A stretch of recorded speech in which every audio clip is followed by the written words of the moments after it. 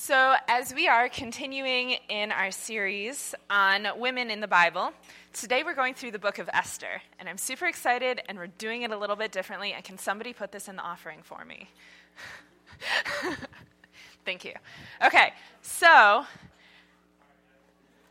I need my helpers. Everybody take one hand clapper and one kazoo. It will make sense in a little bit. We're doing the sermon. We're going to do the sermon a little bit different today, and we'll explain how.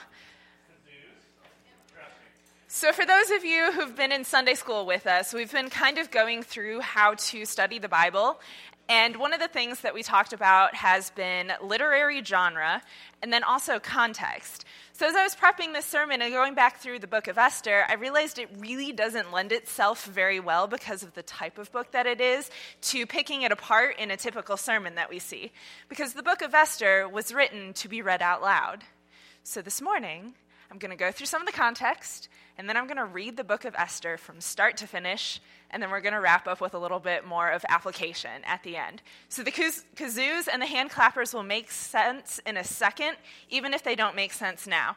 And then really quick, I also want to go through my sources for today. So to prepare the background and the commentary, I went through the Cultural Background Study Bible, also my Old Testament notes from Dr. Miller's Old Testament class at Cedarville University, and then also a wonderful website called myjewishlearning.com. Again, all of that will make sense in a second. So before we start, I'm going to go ahead and pray for us one more time. Feel free to keep passing kazoos as I pray. All right, so Lord, I thank you so much for the opportunity to go through this part of your word in a creative way, and I pray that you would really speak through your words in the book of Esther. In your name I pray, amen. All right, so we're going to start with a couple bits of context and a little bit of backstory before we go through the actual book of Esther. And the first part of the context and the backstory that I want to go through is the history in the time that the events in the book of Esther happened. So during this time, it's set in the Persian rule over Judah. So at this time, the nation of Israel was separated into two different kingdoms. So you had the kingdom of Israel and the kingdom of Judah. And the kingdom of Judah, so my notes here didn't have my indentations, which makes it really hard to follow my outline. So I'm going to bring this over too. Okay, so Israel had 10 tribes, and the kingdom of Judah had 2 tribes. And in 605 BC, and just as a reminder, in the BC era, dates work backwards, so smaller dates are closer to the time now. But in 605 BC, Babylon came in, invaded, and took over Judah and deported all the Jews to Babylon. So everyone living in the kingdom of Judah was now living in Babylon under captivity. Then in 539, Persia came in, conquered Babylon under King Cyrus, and decreed at that time that all of the Jewish captives could return to their homeland. But most of them didn't. Most of them were pretty comfortable where they were, had built a good life for themselves, and so they continued to live in what was now the Persian kingdom. Now, if you've read the Old Testament, the land that God had given to the Israelites was pretty important and was pretty symbolic. So the fact that these people of God had the opportunity to return to the land, and King Cyrus even offered them the money to go back to their land and to rebuild it.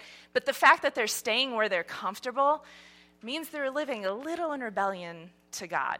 Rather than going to the land, which was the physical place where they were in a place where God could bless them, they decided to stay in the land of their captors instead. So this was really a big deal.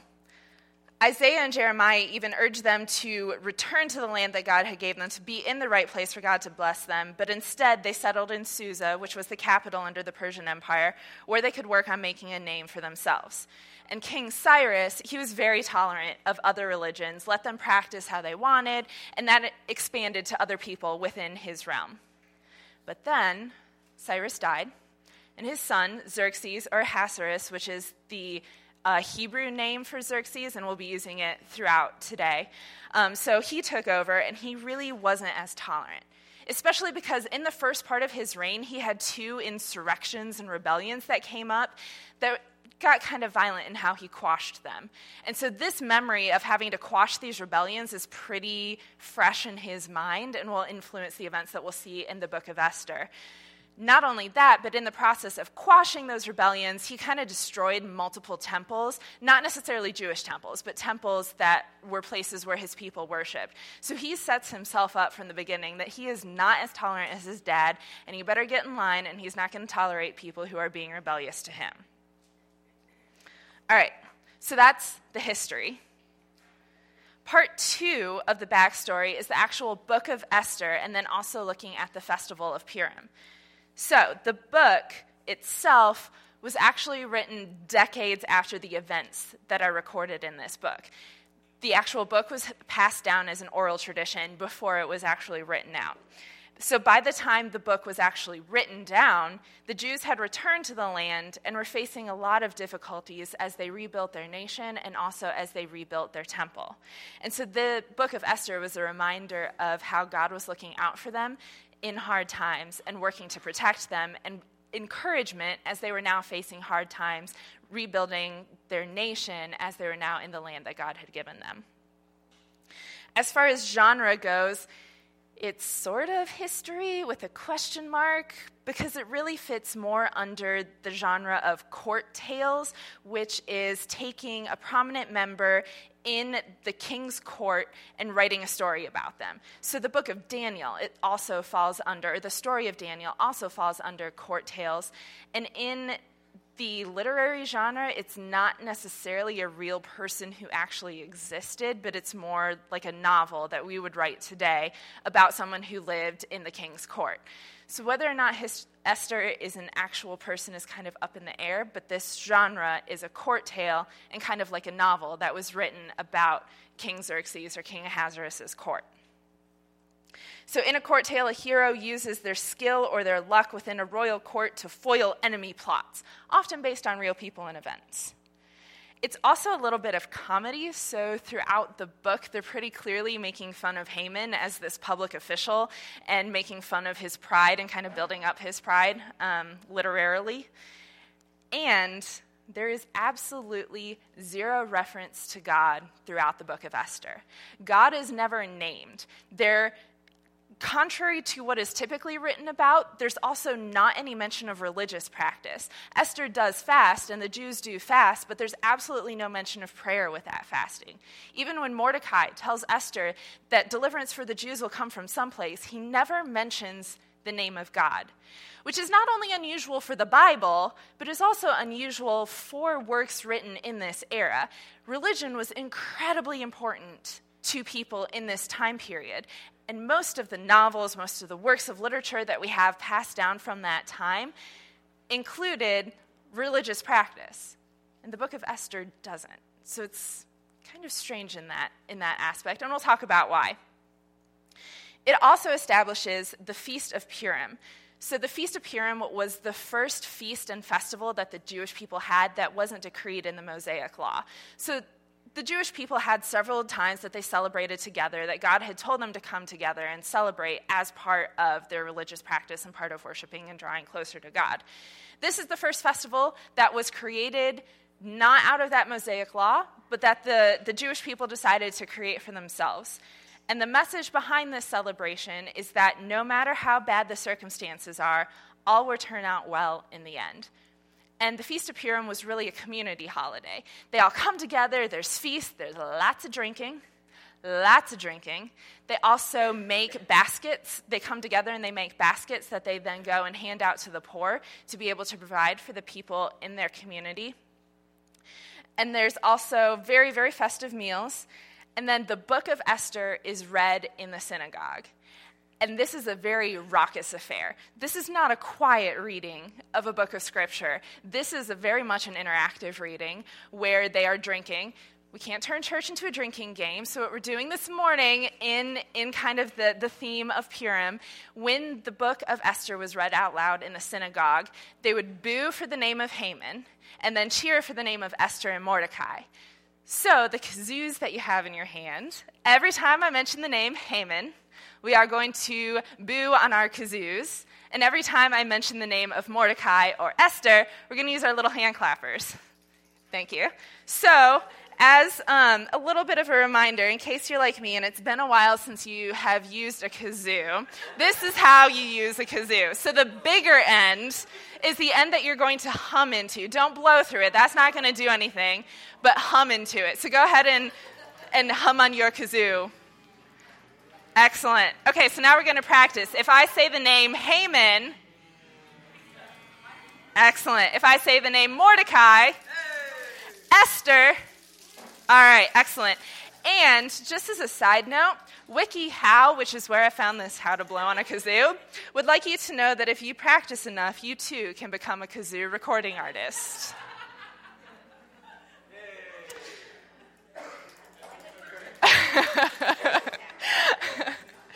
So as we continue to go through some of the context, I also want to go through some of the main characters that we'll see in this book.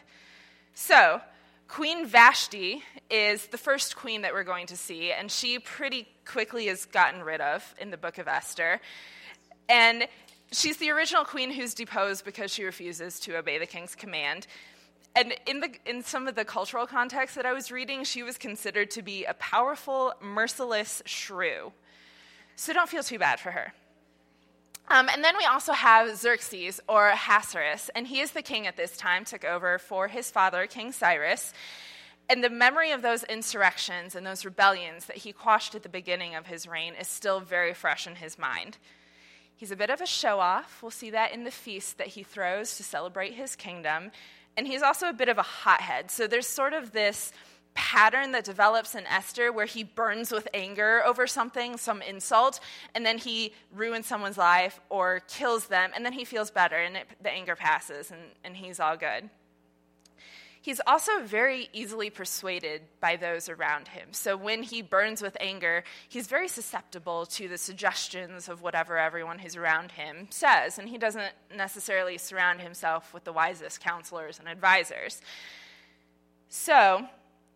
And he also doesn't wish to appear weak. So this is pretty important to him. Not only is he a hothead, but it's really important to him that he appears to be a strong king, and he doesn't want to appear weak. And he views women more as objects of pleasure than as people. So then we come to Esther, or Hadassah. Nice. So Hadassah was her Jewish name, which names are very important in Jewish culture. And best as I can tell, Hadassah is derived from a type of myrtle tree, which has a very pleasant fragrance. And Esther definitely brings... She's very well seen wherever she goes, so she brings that kind of pleasant fragrance around with her. And then the Persian name that she has, Esther, comes from Ishtar, who was the goddess of love that was very heavily revered in this culture. So then we also have Mordecai. So Mordecai is a Jew who has remained in this territory, has remained in Persia rather than going back to the nation of Israel. And he takes in Esther. So Mordecai has a history of looking out for kind of the least of these. Esther is an orphan who he takes in to be able to take care of her. Y'all can keep going even if I don't pause. Like, that's totally fine. He is very, very loyal to his family, as is seen with him taking in Esther.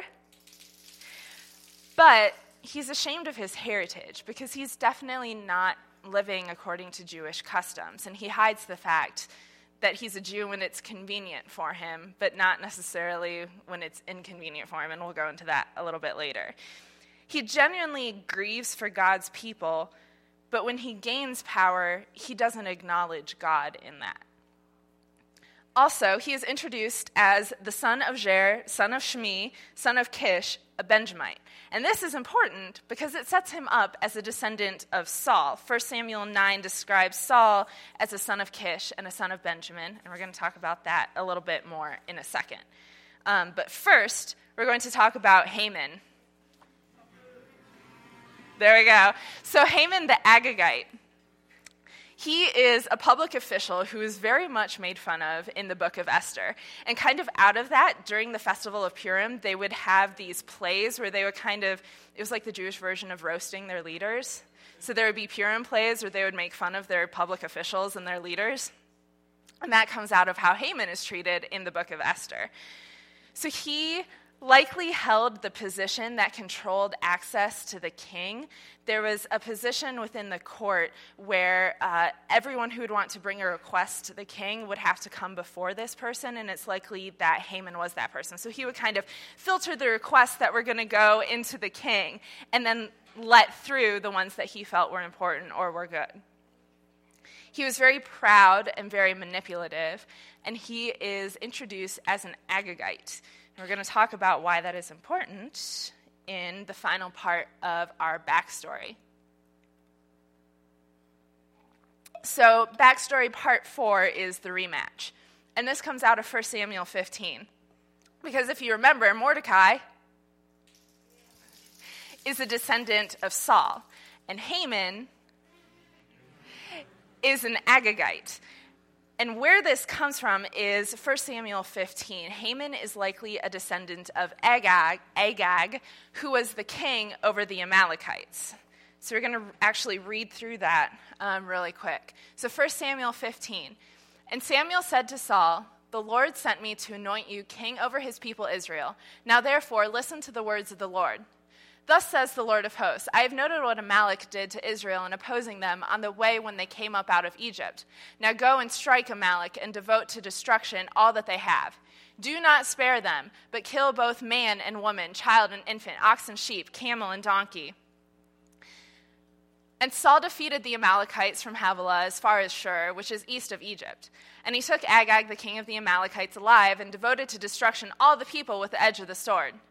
But Saul and the people spared Agag, and the best of the sheep and of the oxen and of the fattened calves and the lambs and all that was good, and would not utterly destroy them.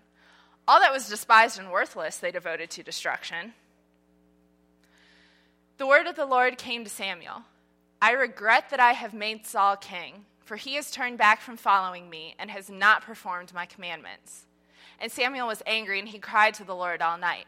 And Samuel came to Saul, and Saul said to him, "Blessed be you to the Lord. I have performed the commandment of the Lord." And Samuel said, "What then is this bleating of sheep in my ears and the lowing of the oxen that I hear?" Saul said, "They have brought them from the Amalekites, for the people spared the best of the sheep and of the oxen to sacrifice to the Lord your God, and the rest we have devoted to destruction." Then Samuel said to Saul, "Stop. I will tell you what the Lord has said to me this night." And he said to him, "Speak." And Samuel said, "Though you are little in your own eyes, are you not the head of the tribes of Israel? The Lord anointed you king over Israel. And the Lord sent you on a mission and said, 'Go, devote to destruction the sinners, the Amalekites, and fight against them until they are consumed.' Why then did you not obey the voice of the Lord? Why did you pounce on the spoil and do what was evil in the sight of the Lord?" And Saul said to Samuel, "I have obeyed the voice of the Lord. I have gone on the mission on which the Lord sent me. I have brought back Agag, the king of the Amalekites, and I have devoted the Amalekites to destruction. But the people took of the spoil, sheep and oxen, the best thing of the things devoted to destruction, to sacrifice to the Lord your God in Gilgal." And Samuel said, "Has the Lord as great delight in burnt offerings and sacrifices as in obeying the voice of the Lord? Behold, to obey is better than sacrifice, and to listen than the fat of rams. For rebellion is as the sin of divination, and presumptions as iniquity and idolatry. Because you have rejected the word of the Lord, he has also rejected you from being king." So in this part of the backstory, you've got Haman, who is a descendant of the king of the Amalekites, who Saul did not kill as God had instructed him to. Not only that, but God had specifically said, destroy everything of the Amalekites. And instead, they did what was traditional in that time, and they took spoil and plunder for themselves. And Saul's trying to spin this as, we took this so we could sacrifice it to God, and that's a good thing. Bringing good things to God to sacrifice is good. And what Saul comes back and said is, you missed the entire point. The point of it wasn't sacrifice. The point of it was your obeying what God had said. So the book of Esther has kind of a rematch that's set up here, because you have the descendant of Saul and you have the descendant of Agag that are then coming together and having a rematch. And we'll come back to this as we go through the book of Esther. All right. So we're going to go through the book of Esther and kind of pause at different points for commentary. And water, because I'm going to need that. This also allows me to get back to my speech team days and have my little book with my story in it. So Esther 1. Now in the days of Ahasuerus, the Ahasuerus who reigned from India to Ethiopia over 127 provinces, in those days when King Ahasuerus sat on his royal throne in Susa, the citadel, in the 3rd year of his reign, he gave a feast for all his officials and servants. The army of Persia and Media and the nobles and the governors of the provinces were before him while he showed the riches of his royal glory and the splendor and pomp of his greatness for many days, 180 days. And when these days were completed, the king gave for all the people present in Susa, the citadel, both great and small, a feast lasting for 7 days in the court of the garden of the king's palace. There were white cotton curtains and violet hangings fastened with cords of fine linen, and purple to silver rods, and marble pillars, and also couches of gold and silver on a mosaic pavement of porphyry, marble, mother of pearl, and precious stones. Drinks were served in golden vessels, vessels of different kinds, and the royal wine was lavished according to the bounty of the king. And drinking was according to this edict: there is no compulsion. For the king had given orders to all the staff of his palace to do as each man desired. Queen Vashti also gave a feast for the women in the palace that belonged to King Ahasuerus. Okay, so this feast that lasted for 180 days, and then there's a second feast afterwards where he's parading all these people, these diplomatic corps from different nations, and he's showing them all the greatness of his kingdom. And then he goes back and he throws this huge party, this huge, lavish party that's covered with wealth. They're drinking from gold cups, and they're drinking royal wine, which in this time, royal wine was very, very, very expensive. Wine was a rich person's drink. And so the fact that they were able to lavish it upon everybody for a very long period of time would have been very expensive. And rather than now we think of, oh, you're drinking a bunch of wine and as much wine as you think, well, that's a party. Here it was, well, that's a display of splendor. That's a display of your richness. And the fact that it specifically says that the edict was there was no compulsion around that drinking. So typically in that time, every time the king drank, you drank. And there was no stopping to the drinking. So you can imagine in a long feast, that would not be very conducive to health. But what King Ahasuerus said was, yeah, there's no compulsion. Each man can do what he wants. So this was actually him being very generous to his people rather than making them follow the typical edict of the day. So King Ahasuerus, he needs wealth to accomplish his purposes. God doesn't. And that's going to be set up here throughout the book of Esther. All right. On the 7th day, when the heart of the king was merry with wine, he commanded Mehuman, Biztha, Harbona, Bigtha, and Abagtha, Zethar, and Carcass, the 7 eunuchs who served in the presence of King Ahasuerus, to bring Queen Vashti before the queen with her royal crown in order to show the peoples and the princes her beauty, for she was lovely to look at. But Queen Vashti refused to come at the king's command delivered by the eunuchs. At this, the king became enraged, and his anger burned within him. Then the king said to the wise men who knew the times, for this was the king's procedure toward all those who were versed in the law and judgment, the men next to him being Karshena, Shethar, Admatha, Tarshish, Meres, Marsena, and Memucan, the 7 princes of Persia and Media, who saw the king's face and sat first in the kingdom. According to the law, what is to be done to Queen Vashti, because she has not performed the command of King Ahasuerus delivered by the eunuchs?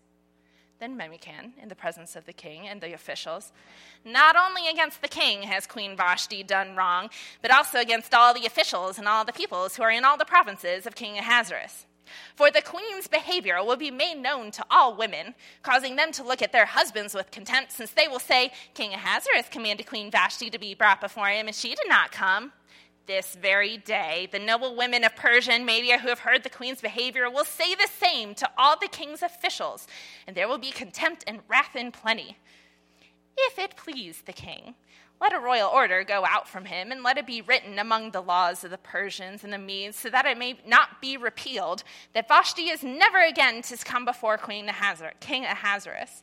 And let the king give her royal position to another who is better than she. So when the decree made by the king is proclaimed throughout all his kingdom, for it is vast, all women will give honor to their husbands, high and low alike. This advice pleased the king and the princes, and what the king did as Memucan proposed. He sent letters to all the royal provinces, to every province in its own script, and to every people in its own language, that every man be master in his own household and speak according to the language of his people. So this isn't necessarily the best way to handle when your ego is challenged. And there's a couple things I want to pull out of this. So it says that the king is merry with wine, which we pretty much know means his judgment is impaired.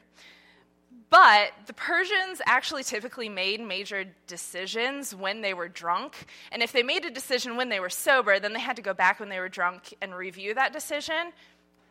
To be fair, this part of history is also recorded by the Greeks, who didn't have a very high view of the Persians. So this might also be their presuppositions against the Persians coming through in how they recorded history.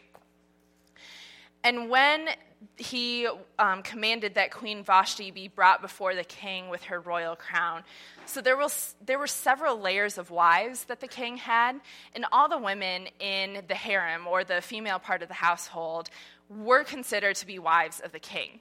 But there were different layers there. There were concubines who didn't get called before the king very often and didn't have a very high standing, all the way up to queen, which is where Vashti was. The fact that she was being paraded out just to look at was really something that was more deserving of the status of a concubine than of a queen.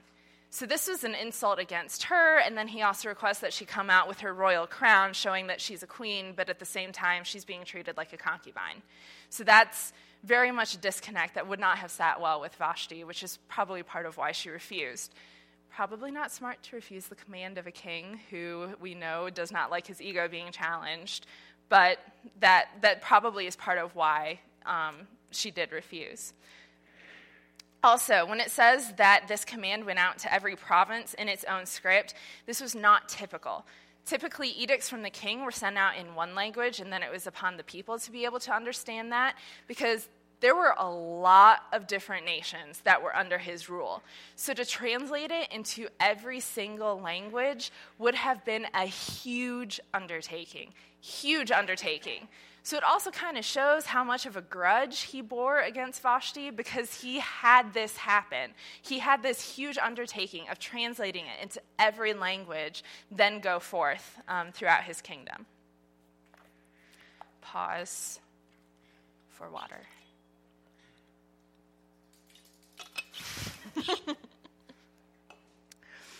All right, so let's jump back in to the book of Esther. After these things, when the anger of King Ahasuerus had abated, he remembered Vashti and what she had done and what had been decreed against her.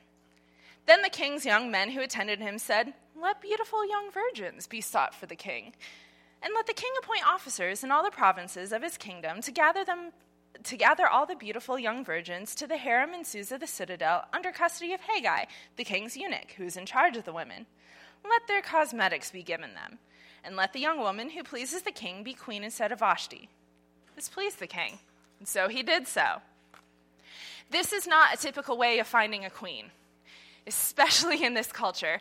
Having the king find a new queen was typically a very political endeavor, in that they were trying to find someone who would be a good alliance for them, or to build up political relationships with other nations through the marriage of a king and a queen.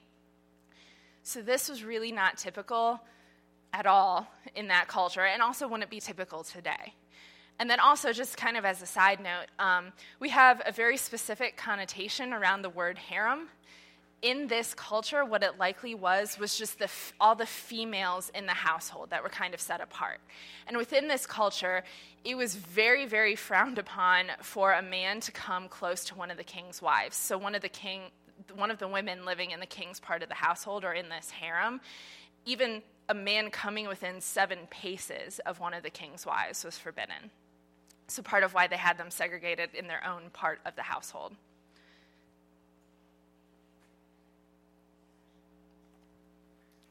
All right.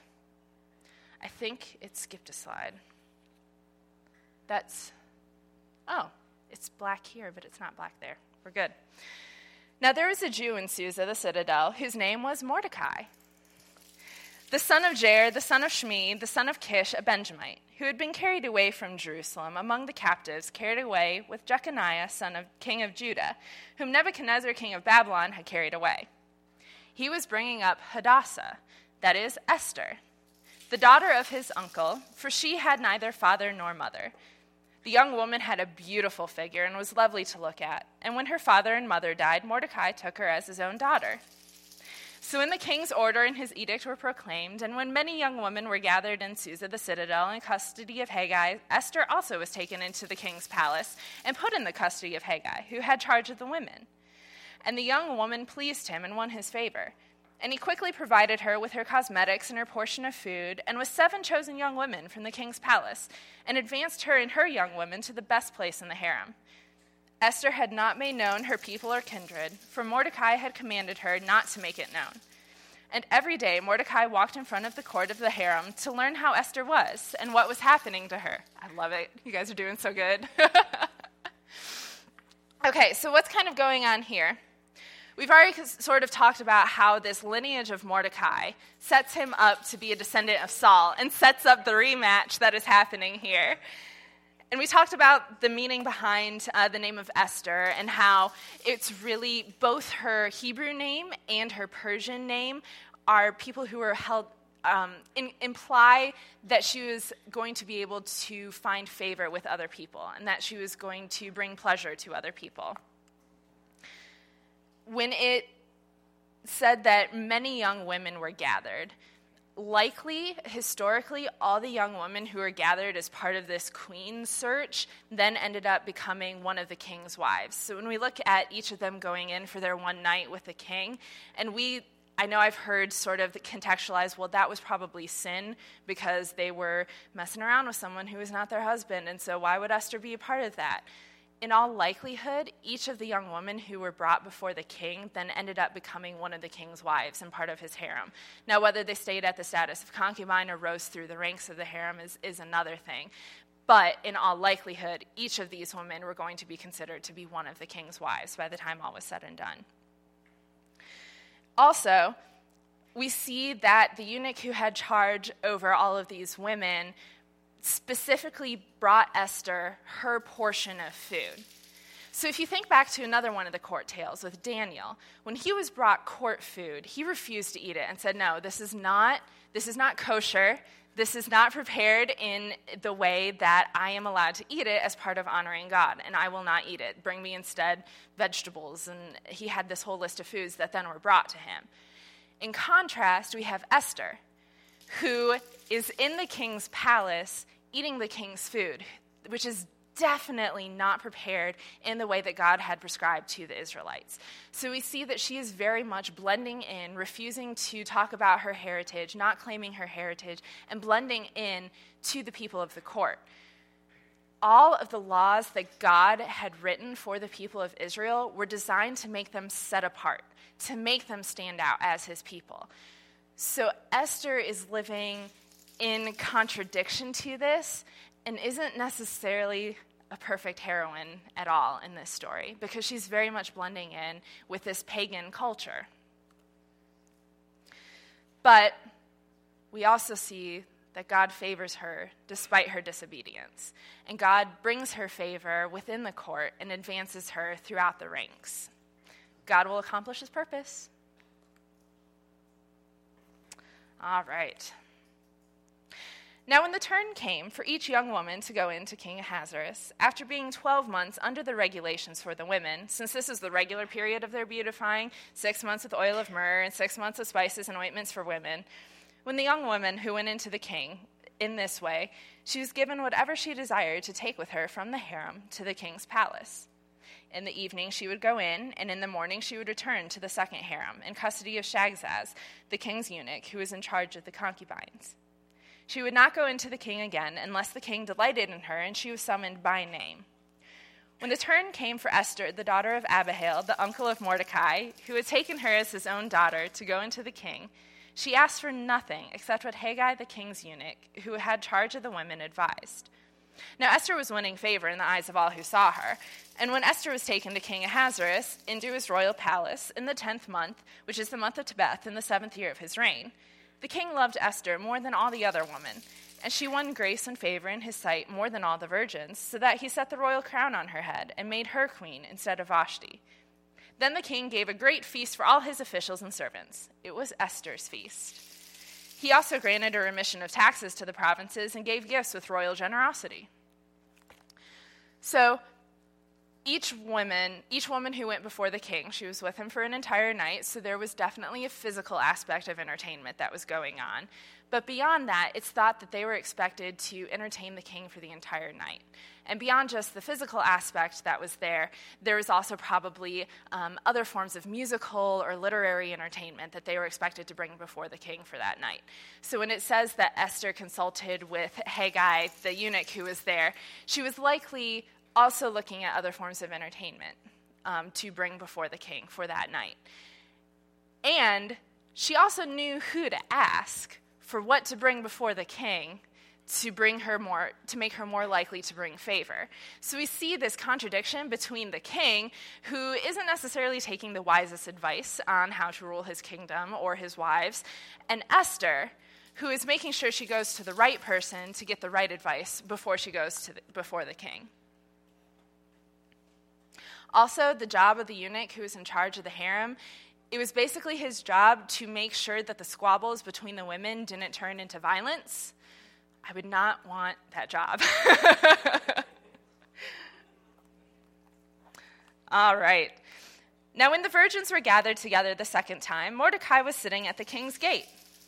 Esther had not made known her kindred or people, as Mordecai had commanded her, for Esther obeyed Mordecai just as when she was brought up by him.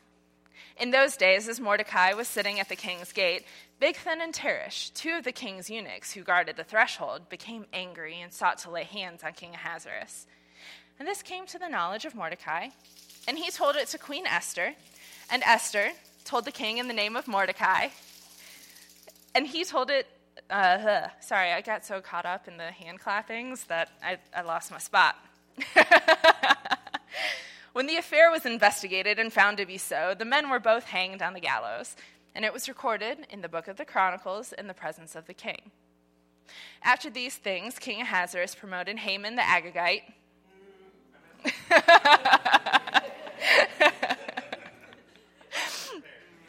the son of Hammedatha, and advanced him and set his throne above all the officials who were with him. And all the king's servants who were at the king's gate bowed down and paid homage to Haman, for the king had so commanded concerning him. But Mordecai did not bow down or pay homage. Then the king's servants who were at the king's gate said to Mordecai, "Why do you transgress the king's command?" And when they spoke to him day after day, and he would not listen to them, they told Haman in order to see whether Mordecai's words would stand, for he had told them that he was a Jew. And when Haman saw that Mordecai did not bow down or pay homage to him, Haman was filled with fury. But he disdained to lay hands on Mordecai alone. So as they had made known to him the people of Mordecai, Haman sought to destroy all the Jews, the people of Mordecai, throughout the whole kingdom of Ahasuerus. I love you guys having to flip between the two like that. Thank you for playing along and being good sports about this. So now we have set up the other side of the rematch, because we have the descendant of the Amalekites who has this prominent place, and then we have Mordecai who is refusing to bow down to him. So a little bit about that. I know I've typically heard this set up as, Mordecai was honoring God. But Mordecai never claims his relationship with God and his allegiance to God as being the reason that he didn't bow. He just says, I'm a Jew. And this, like this bowing down and paying homage to Haman, from the research that I've done, isn't necessarily like a bowing down in worship, but it's like if the Queen of England were to walk in, I'm going to curtsy to her because that's the proper form of respect to be shown to the Queen of England. Chris, are you not going to curtsy?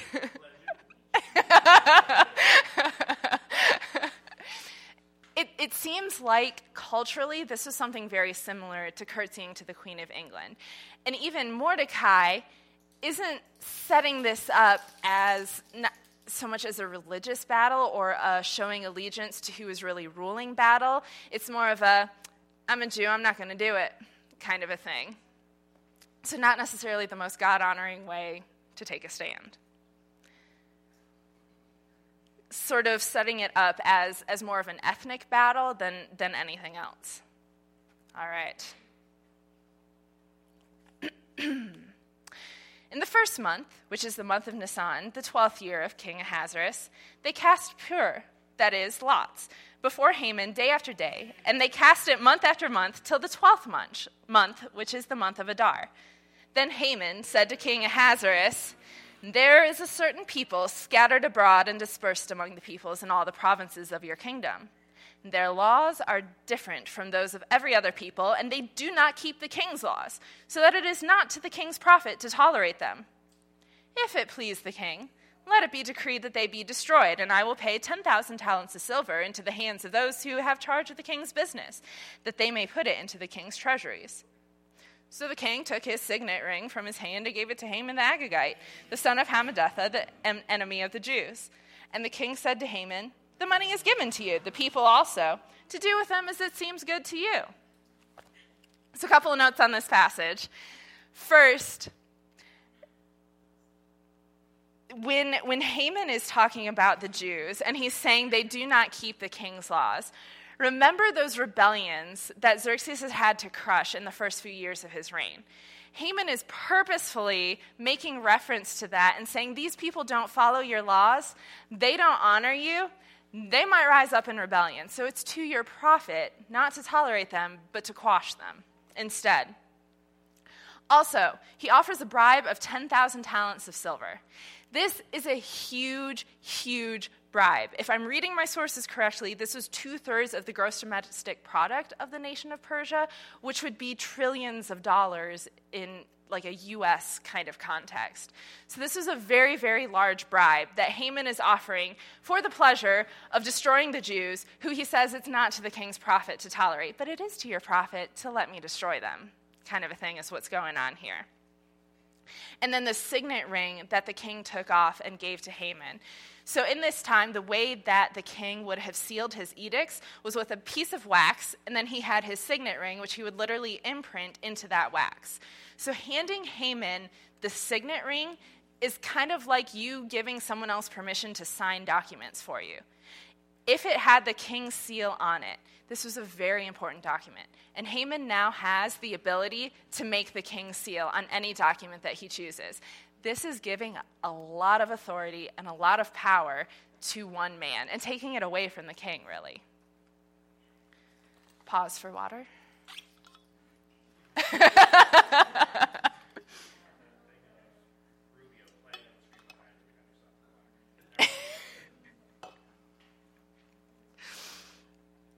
Then the king's scribes were summoned on the 13th day of the first month, and an edict, according to all that Haman commanded, was written to the king's satraps and to the governors over all the provinces and to the officials of all the peoples, to every province in its own script and every people in its own language. It was written in the name of King Ahasuerus and sealed with the king's signet ring. Letters were sent by couriers to all the king's provinces with instruction to destroy, to kill, and to annihilate all Jews, young and old, women and children, in one day, the 13th day of the 12th month, which is the month of Adar, and to plunder their goods. A copy of the document was to be issued as a decree in every province by proclamation to all the peoples to be ready for that day. The couriers went out hurriedly by order of the king, and the decree was issued in Susa the citadel. And the king and Haman sat down to drink. But the city of Susa was thrown into confusion. So this edict that's going out is probably going out to the military posts in each city, so it's not necessarily a post to all the citizens to go and kill the Jews on this specific day. It's probably more of a military declaration and military command that's going out. And then towards the end of the passage, you hear about, the city of Susa was thrown into confusion, set up against the king and Haman were drinking to their good fortune and to their plan. Here, the Jews are really in this confusion and probably hurt and wondering if God will come to rescue them. They know they're not living in the land that God has promised to them. They know they're probably not following all the commands of God, especially the Mosaic law that was set out to make them a people set apart. And here are these people who are threatening to completely destroy them on edict from the king who is over the kingdom where they are living. Will God come and rescue them? Will God rescue his rebellious people?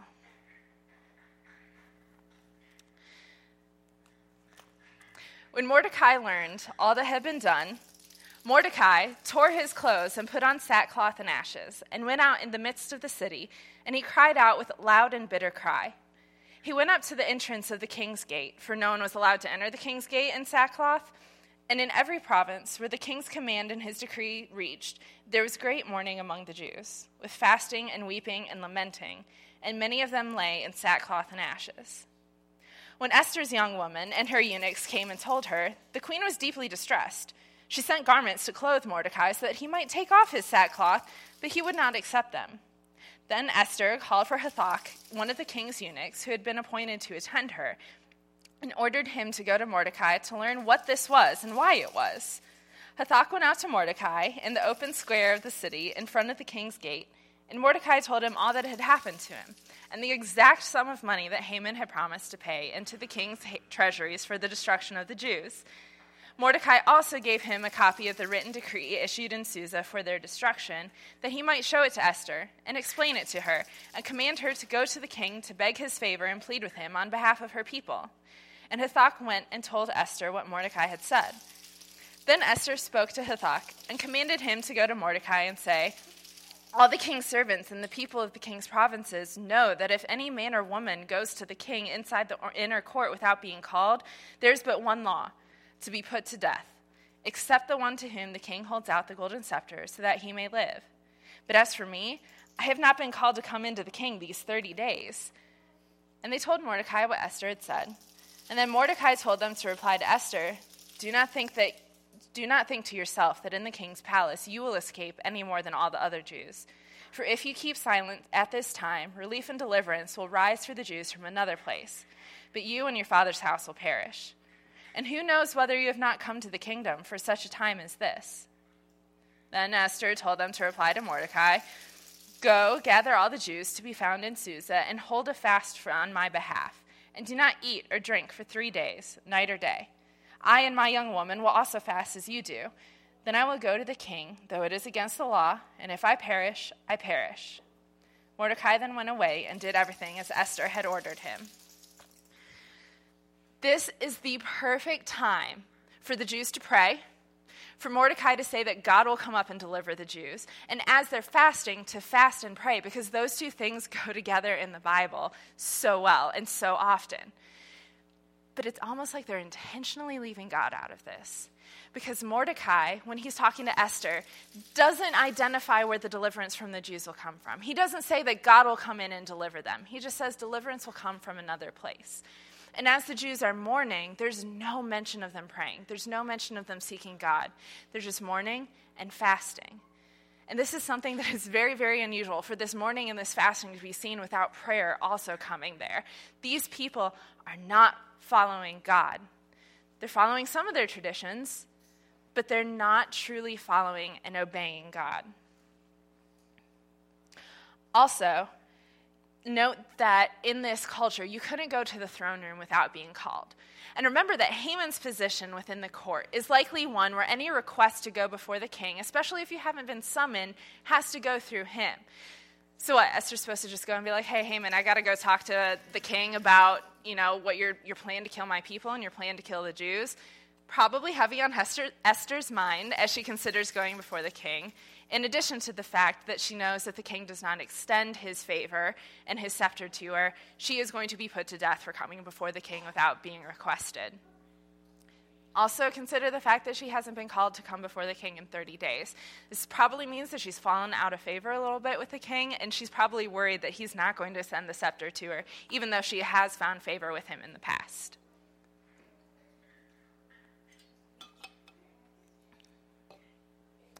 So, after they fasted, on the third day, Esther put on her royal robes and stood in the inner court of the king's palace, in front of the king's quarters, while the king was sitting on his royal throne inside the throne room opposite the entrance of the palace. And when the king saw Queen Esther standing in the court, she won favor in his sight, and he held out to Esther the golden scepter that was in his hand. Then Esther approached and touched the tip of the scepter. And the king said to her, "What is it, Queen Esther? What is your request?" "It shall be given to you, even to the half of my kingdom." And Esther said, "If it please the king, let the king and Haman come today to a feast that I have prepared for the king." Then the king said, "Bring Haman quickly, so that we may do as Esther has asked." So the king and Haman came to the feast that Esther had prepared. And as they were drinking wine after the feast, the king said to Esther, "What is your wish? It shall be granted you. And what is your request? Even to the half of my kingdom it shall be fulfilled." Then Esther answered, "My wish and my request is this. If I have found favor in the sight of the king, and if it please the king to grant my wish and fulfill my request, let the king and Haman come to the feast that I will prepare for them, and tomorrow I will do as the king has said." So I've heard it often said that in this, Esther is showing her cowardice, and instead of presenting her request to the king, saying, "Yeah, come to a feast. Oh, you're at the feast? Okay, come to another feast, and then I'll tell you what I really want." But in this culture, that was actually pretty typical in Persian culture. If you have a very big request, rather than going to the person with that entire request at once, you sort of lead them up to it with smaller requests, like the feast. So get them to say yes, so they're already in a yes-saying mood before you come to them with a big request. We use this now as a sales tactic. There is nothing new under the sun. Get them saying yes, and they're more likely to say yes to your larger requests. Haman also is pretty high on life right now because he's been asked, along with the king, he is the only person who's been asked to come to the queen's feast. And Haman went out that day joyful and glad of heart. But when Haman saw Mordecai in the king's gate, and he neither rose nor trembled before him, he was filled with wrath against Mordecai. Nevertheless, Haman restrained himself and went home, and he sent and brought his friends and his wife Zeresh. And Haman recounted to them the splendor of his riches, the number of his sons, all the promotions with which the king had honored him, and how he had advanced him above the officials and the servants of the king. Then Haman said, "Even Queen Esther let no one but me come with the king to the feast she prepared, and tomorrow also I am invited by her together with the king. Yet all this is worth nothing to me, so long as I see Mordecai the Jew sitting at the king's gate." Then his wife Zeresh and his king said to him, "Let a gallows 50 cubits high be made, and in the morning tell the king to have Mordecai hanged upon it. Then go joyfully with the king to the feast." This idea pleased Haman, and he had the gallows made. Okay, so 50 cubits high is like 65, hold on, let me get my number right. 62.5 feet, which is like 6 stories high. So what's a gallows made for? How high does something have to be to hang a person? Right about 7 feet. Yeah.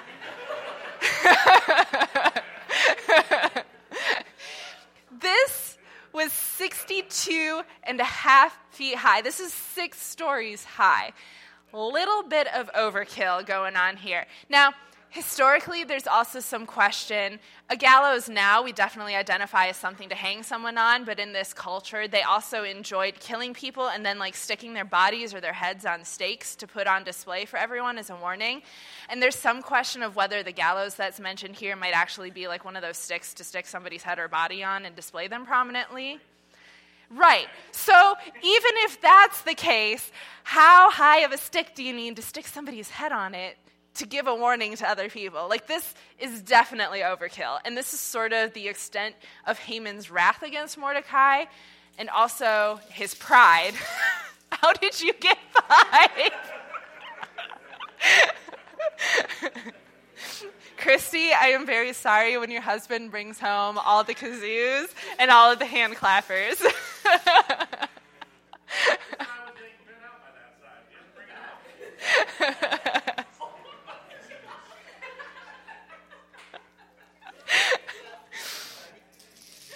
So on that night, the king could not sleep, and he gave orders to bring the book of memorable deeds, the Chronicles, and they were read before the king. And it was found written how Mordecai had told Bigthan and Teresh, 2 of the king's eunuchs who guarded the threshold, and who had sought to lay hands on King Ahasuerus. And the king said, "What honor or distinction has been bestowed on Mordecai for this?" And the king's young men who attended him said, "Nothing has been done for him." And the king said, "Who is in the court?" Now Haman had just entered the outer court of the king's palace to speak to the king about having Mordecai hanged on the gallows that he had prepared for him. And the king's young men told him, "Haman is there, standing in the court." And the king said, "Let him come in." So Haman came in, and the king said to him, "What should be done to the man whom the king delights to honor?" And Haman said to himself, "Who would the king delight to honor more than me?" And Haman said to the king, "For the man whom the king delights to honor, let royal robes be brought, which the king has worn, and the horse that the king has ridden, and on whose head a royal crown is set. And let the robes and the horse be handed over to one of the king's most noble officials. Let them dress the man whom the king delights to honor, and let them lead him on the horse through the square of the city, proclaiming before him, 'Thus shall it be done to the man whom the king delights to honor.'" Then the king said to Haman, "Hurry! Take the robes and the horse, as you have said, and do so to Mordecai the Jew, who sits at the king's gate. Leave out nothing that you have listed." So Haman took the robes and the horse, and he dressed Mordecai, and led him through the square of the city, proclaiming before him, "Thus shall it be done to the man whom the king delights to honor." Then Mordecai returned to the king's gate. But Haman returned to his house, mourning and with his head covered. And Haman told his wife Zeresh and all his friends everything that had happened to him. Then his wise men and his wife Zeresh said to him, "If Mordecai, before whom you have begun to fall, is of the Jewish people, you will not overcome him, but surely fall before him." This is what we call dramatic irony. And it is a wonderful thing when God is working for his people. Also, as his wife and his wise men told him, this was probably a sign that Mordecai should abandon his plan, because it wasn't so much, or that Haman should abandon his plan against Mordecai and the Jews, because it wasn't so much going to work out for him. Like, it didn't so much work out for him here. Also, notice how they're making fun of Haman in the book as they're writing it, and making fun of his pride, and as he's going to the king and listing all these things that should be done, and then he has to go and do it to the guy who is making him burn with rage. While they were yet talking with him, the king's eunuchs arrived and hurried to bring Haman to the feast Esther had prepared. So the king and Haman went in to feast with Queen Esther. And on the second day, as they were drinking wine after the feast, the king again said to Esther, "What is your wish, Queen Esther? What is your request? It shall be granted to you, even to the half of my kingdom. It shall be fulfilled." Then Queen Esther answered, "If I have found favor in your sight, O king, and if it please the king, let my life be granted me for my wish, and my people for my request. For we have been sold, I and my people, to be destroyed, to be killed, and to be annihilated. If we had been sold merely as slaves, men and women, I would have been silent, for our affliction is not to be compared with the loss to the king." Then King Ahasuerus said to Queen Esther, "Who is he, and where is he who has dared to do this?" And Esther said, "A foe and enemy, this wicked Haman." Then Haman was terrified before the king and queen. And the king arose in his wrath from the wine drinking and went into the palace garden. But Haman stayed to beg for his life from Queen Esther, for he saw that harm was determined against him by the king. And the king returned from the palace garden to the place where they were drinking wine, as Haman was falling on the couch where Esther was. And the king said, "Will he even assault the queen in my presence, in my own house?" As the word left the mouth of the king, they covered Haman's face. Then Harbona, one of the eunuchs in attendance of the king, said, Moreover, the gallows that Haman has prepared for Mordecai, whose word saved the king, is standing at Haman's house 50 cubits high. And the king said, hang him on that. So they hanged Haman on the gallows that he had prepared for Mordecai. Then the wrath of the king abated. So obviously God is working for his people in this instance. But I find it a little bit ironic that Esther has just come before the king and said, look, this guy's trying to kill me and my people. And the king gets mad, stands up, and leaves Esther with the very person that she has just said is trying to kill her and her people. Like I said, Xerxes or Ahasuerus is not necessarily the most wise man and doesn't do well in thinking through his anger, and instead very much acts out of his wrath. Also, you know how we had talked about how it was forbidden for a man to even come within 7 paces of one of the king's wives? So here, Haman is, accidentally or not, literally falling on the couch where Queen Esther is reclining, which is pretty typical way for them to be sitting around as they were sitting around and eating. But especially when the king comes back upon this scene, you know it's not going to work out well for Haman, because culturally that was incredibly, incredibly offensive and very verboten in this culture. Okay, good. I hit everything I wanted to hit. So, on that day, King Ahasuerus gave to Queen Esther the house of Haman, the enemy of the Jews.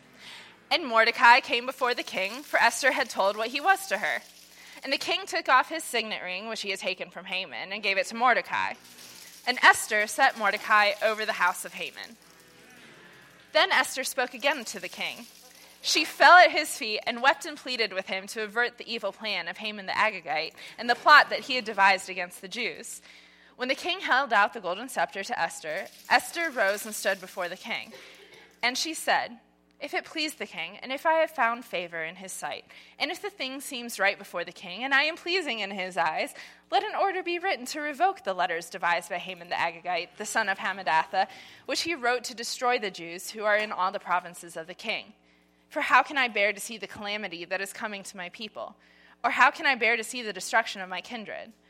Then King Ahasuerus said to Queen Esther and to Mordecai the Jew, behold, I have given Esther the house of Haman, and they may have hanged him on the gallows, because he intended to lay hands on the Jews. But you may write as you please with regard to the Jews in the name of the king, and seal it with the king's ring. For an edict written in the name of the king and sealed with the king's ring cannot be revoked. The king's scribes were summoned at that time, the 3rd month, which is the month of Sivan, on the 23rd day.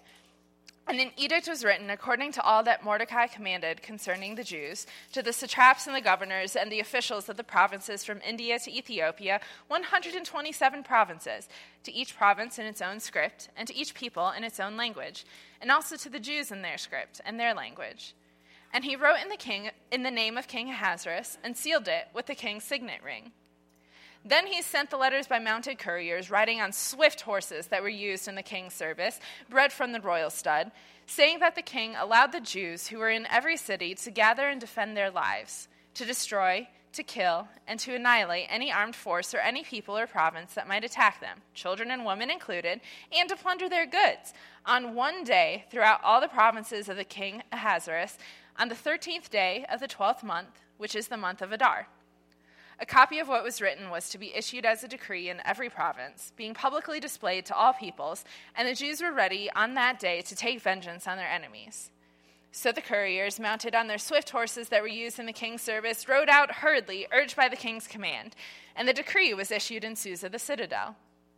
Then Mordecai went out from the presence of the king in royal robes of blue and white, with a great golden crown and a robe of fine linen and purple, and the city of Susa shouted and rejoiced. The Jews had light and gladness and joy and honor.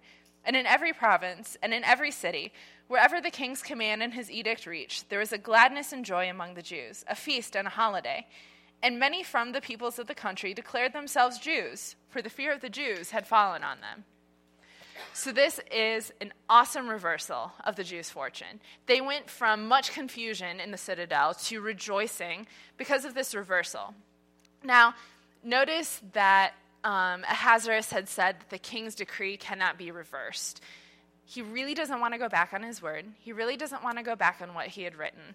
So what has to happen instead is a new edict has to go out. And he once again has given his signet ring to someone within his court.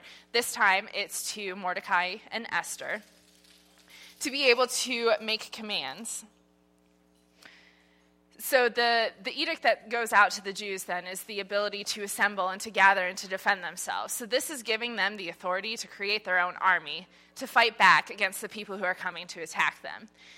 And this permission to kill all the women and children and to take the plunder is being set up within the book as sort of a parallel to the command against the Amalekites. Different circumstances, also a different command that's going out, but it's being set up as this parallel and this rematch between the descendant of Saul and the descendants of the Amalekites. Now in the 12th month, which is the month of Adar, on the 13th day of the same, when the king's command and edict were about to be carried out, on the very day when the enemies of the Jews hoped to gain the mastery over them, the reverse occurred. The Jews gained mastery over those who hated them.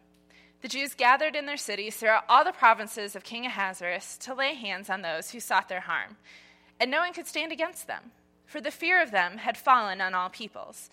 All the officials of the provinces and the satraps and the governors and the royal agents also helped the Jews, for the fear of Mordecai had fallen on them. For Mordecai was great in the king's house, and his fame spread throughout all the provinces, for the man Mordecai grew more and more powerful. Then the Jews struck all their enemies with the sword, killing and destroying them, and did as they pleased to those who hated them. In Susa, the citadel itself, the Jews killed and destroyed 500 men, and also killed Parshandatha and Dalphon and Espatha, and Poratha, and Adalia, and Aridatha, and Parmashada, and Arisai, and Aridai, and Vaisatha, the 10 sons of Haman, the son of Hammedatha, the enemy of the Jews. But they laid no hand on the plunder. That very day, the number of those killed in Susa the citadel was reported to the king. And the king said to Queen Esther, in Susa the citadel, the Jews have killed and destroyed 500 men, and also the 10 sons of Haman. What then have they done in the rest of the king's provinces? Now what is your wish? It shall be granted you. And what further is your request? It shall be fulfilled. And Esther said, if it please the king, let the Jews who are in Susa be allowed tomorrow also to do according to this day's edict. And let the 10 sons of Haman be hanged on the gallows. So the king commanded this to be done. A decree was issued in Susa, and the 10 sons of Haman were hanged. The Jews who were in Susa gathered also on the 14th day of the month of Adar, and they killed 300 men in Susa, but they laid no hand on the plunder. So the Jews, instead of being attacked and instead of being wiped out, have this opportunity to then attack their enemies and wipe them out. And you'll notice that it was repeated twice. They laid no hands on the plunder. And this is set up as the Jews obeying that initial command to Saul to kill everything within the Amalekite kingdom, and all the oxen and all the sheep and all that good stuff that they saved to sacrifice to God. So whereas in that first bit, they took plunder for themselves instead of killing it all as God has commanded them, now this is seen as the rematch going back, and they are laying no hands on the plunder. We'll talk a little bit more about that at the end. Are they really obeying God? Is that really what God said? They're laying no hands on the plunder, but it seems kind of strange that that's the only command of God that they're following throughout this entire book. Now the rest of the Jews who were in the king's provinces also gathered to defend their lives and got relief from their enemies and killed 75,000 of those who hated them. But they laid no hands on the plunder. This was on the 13th day of the month of Adar, and on the 14th day they rested and made a day of feasting and gladness. But the Jews who were in Susa gathered on the 13th day and the 14th and rested on the 15th day, making that day a day of feasting and gladness. Therefore the Jews of the villages who live in the rural towns hold the 14th day of the month of Adar as a day for gladness and feasting, as a holiday, and as a day on which they send gifts of food to one another. And Mordecai recorded these things and sent letters to all the Jews who were in all the provinces of King Ahasuerus, both near and far, obliging them to keep the 14th day of the month of Adar and also the 15th day of the same, year by year, as the days on which the Jews got relief from their enemies, and as the month that had been turned for them from sorrow into gladness, and from mourning into a holiday, that they should make them days of feasting and gladness, days for sending gifts of food to one another, and gifts to the poor. So the Jews accepted what they had started to do and what Mordecai had written to them. For Haman the Agagite, the son of Hammedatha, the enemy of the Jews, had plotted against the Jews to destroy them, and had cast pur, that is, cast lots, to crush and to destroy them. But when it came before the king, he gave orders in writing that his evil plan that he had devised against the Jews should return on his own head, and that he and his sons should be hanged on the gallows. Therefore, they called these days Purim, after the term pure. Therefore, because of all that was written in this letter, and of what they had faced in this matter, and of what had happened to them, the Jews firmly obligated themselves and their offspring and all who joined them, that without fail they would keep these 2 days according to what was written, and at the time appointed every year, that these days should be remembered and kept throughout every generation, in every clan, province, and city, and that these days of Purim should never fall into disuse among the Jews, nor should the commemoration of these days cease among their descendants. Then Queen Esther, the daughter of Abihail, and Mordecai the Jew gave full written authority, confirming this second letter about Purim. Letters were sent to all the Jews, to the 127 provinces of the kingdom of Ahasuerus, in words of peace and truth, that these days of Purim should be observed at their appointed seasons, as Mordecai the Jew and Queen Esther obligated them, and as they had obligated themselves and their offspring with regard to their fasts and their lamenting. The command of Esther confirmed these practices of Purim, and it was recorded in writing. King Ahasuerus imposed tax on the land and on the coastlands of the sea, and all the acts of his power and might, and the full account of the high honor of Mordecai, to which the king advanced him, are they not written in the book of the Chronicles of the kings of Media and Persia? For Mordecai the Jew was second in rank to King Ahasuerus, and he was great among the Jews, and popular with the multitude of his brothers, for he sought the welfare of his people, and spoke peace to all his people. The end. Okay, so that's the book of Esther. So what? What did it mean to the people then, and kind of what does it mean to us today? And I'm going to start actually with how it ends, because we go through this whole book where God is watching out for his people, and God is taking care of his people. And it ends not with the greatness of God, but with the greatness of Mordecai, which honestly we would kind of expect from the way that the Jews have been living for this time. But it's still, the people of God were not living in glory or honor to God. They were not seeking to glorify God. They were not seeking to honor God, to honor the commandments that he had given them, to honor the way of life that he had given them. But God was still faithful to his promise to preserve his people. I think that's the biggest message of the book of Esther. God is faithful to his promise. God does not rely on the other people in his covenant to be faithful to that covenant in order for him to hold up his end of the bargain. God is faithful to his people regardless of how faithful they are to him. So you remember when we were talking about the fruit of the Spirit? That faithfulness of God is the same faithfulness that we are called to emulate. So take heart in the fact that God is faithful to us as his people brought under the new covenant, regardless of our faithfulness to him. And he will continue to work in our lives to bring his glory and his honor and to fulfill his promises, regardless of how faithful we are to him, which is very comforting. And I hope that that grace and that faithfulness of God and the kindness of God also brings us to repentance in that. Because I think it should bring in us a spirit of humility that we serve a God who is so great and loving and faithful to his promises, regardless of how broken we are towards them. Also, like we talked about with the fruit of the Spirit, this is the faithfulness that we are called to emulate as we work to be more like God and as we work to be more and more refined through the Spirit. It's kind of a high calling, right?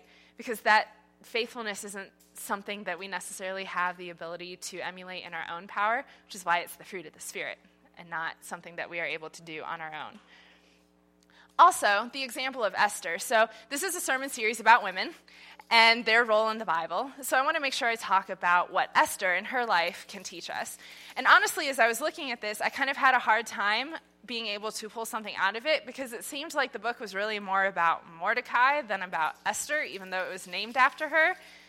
But if we look at the way that Esther operated, while, yes, she was living not necessarily under obedience to God and is a flawed heroine, she was really good at seeking out people to give her good advice.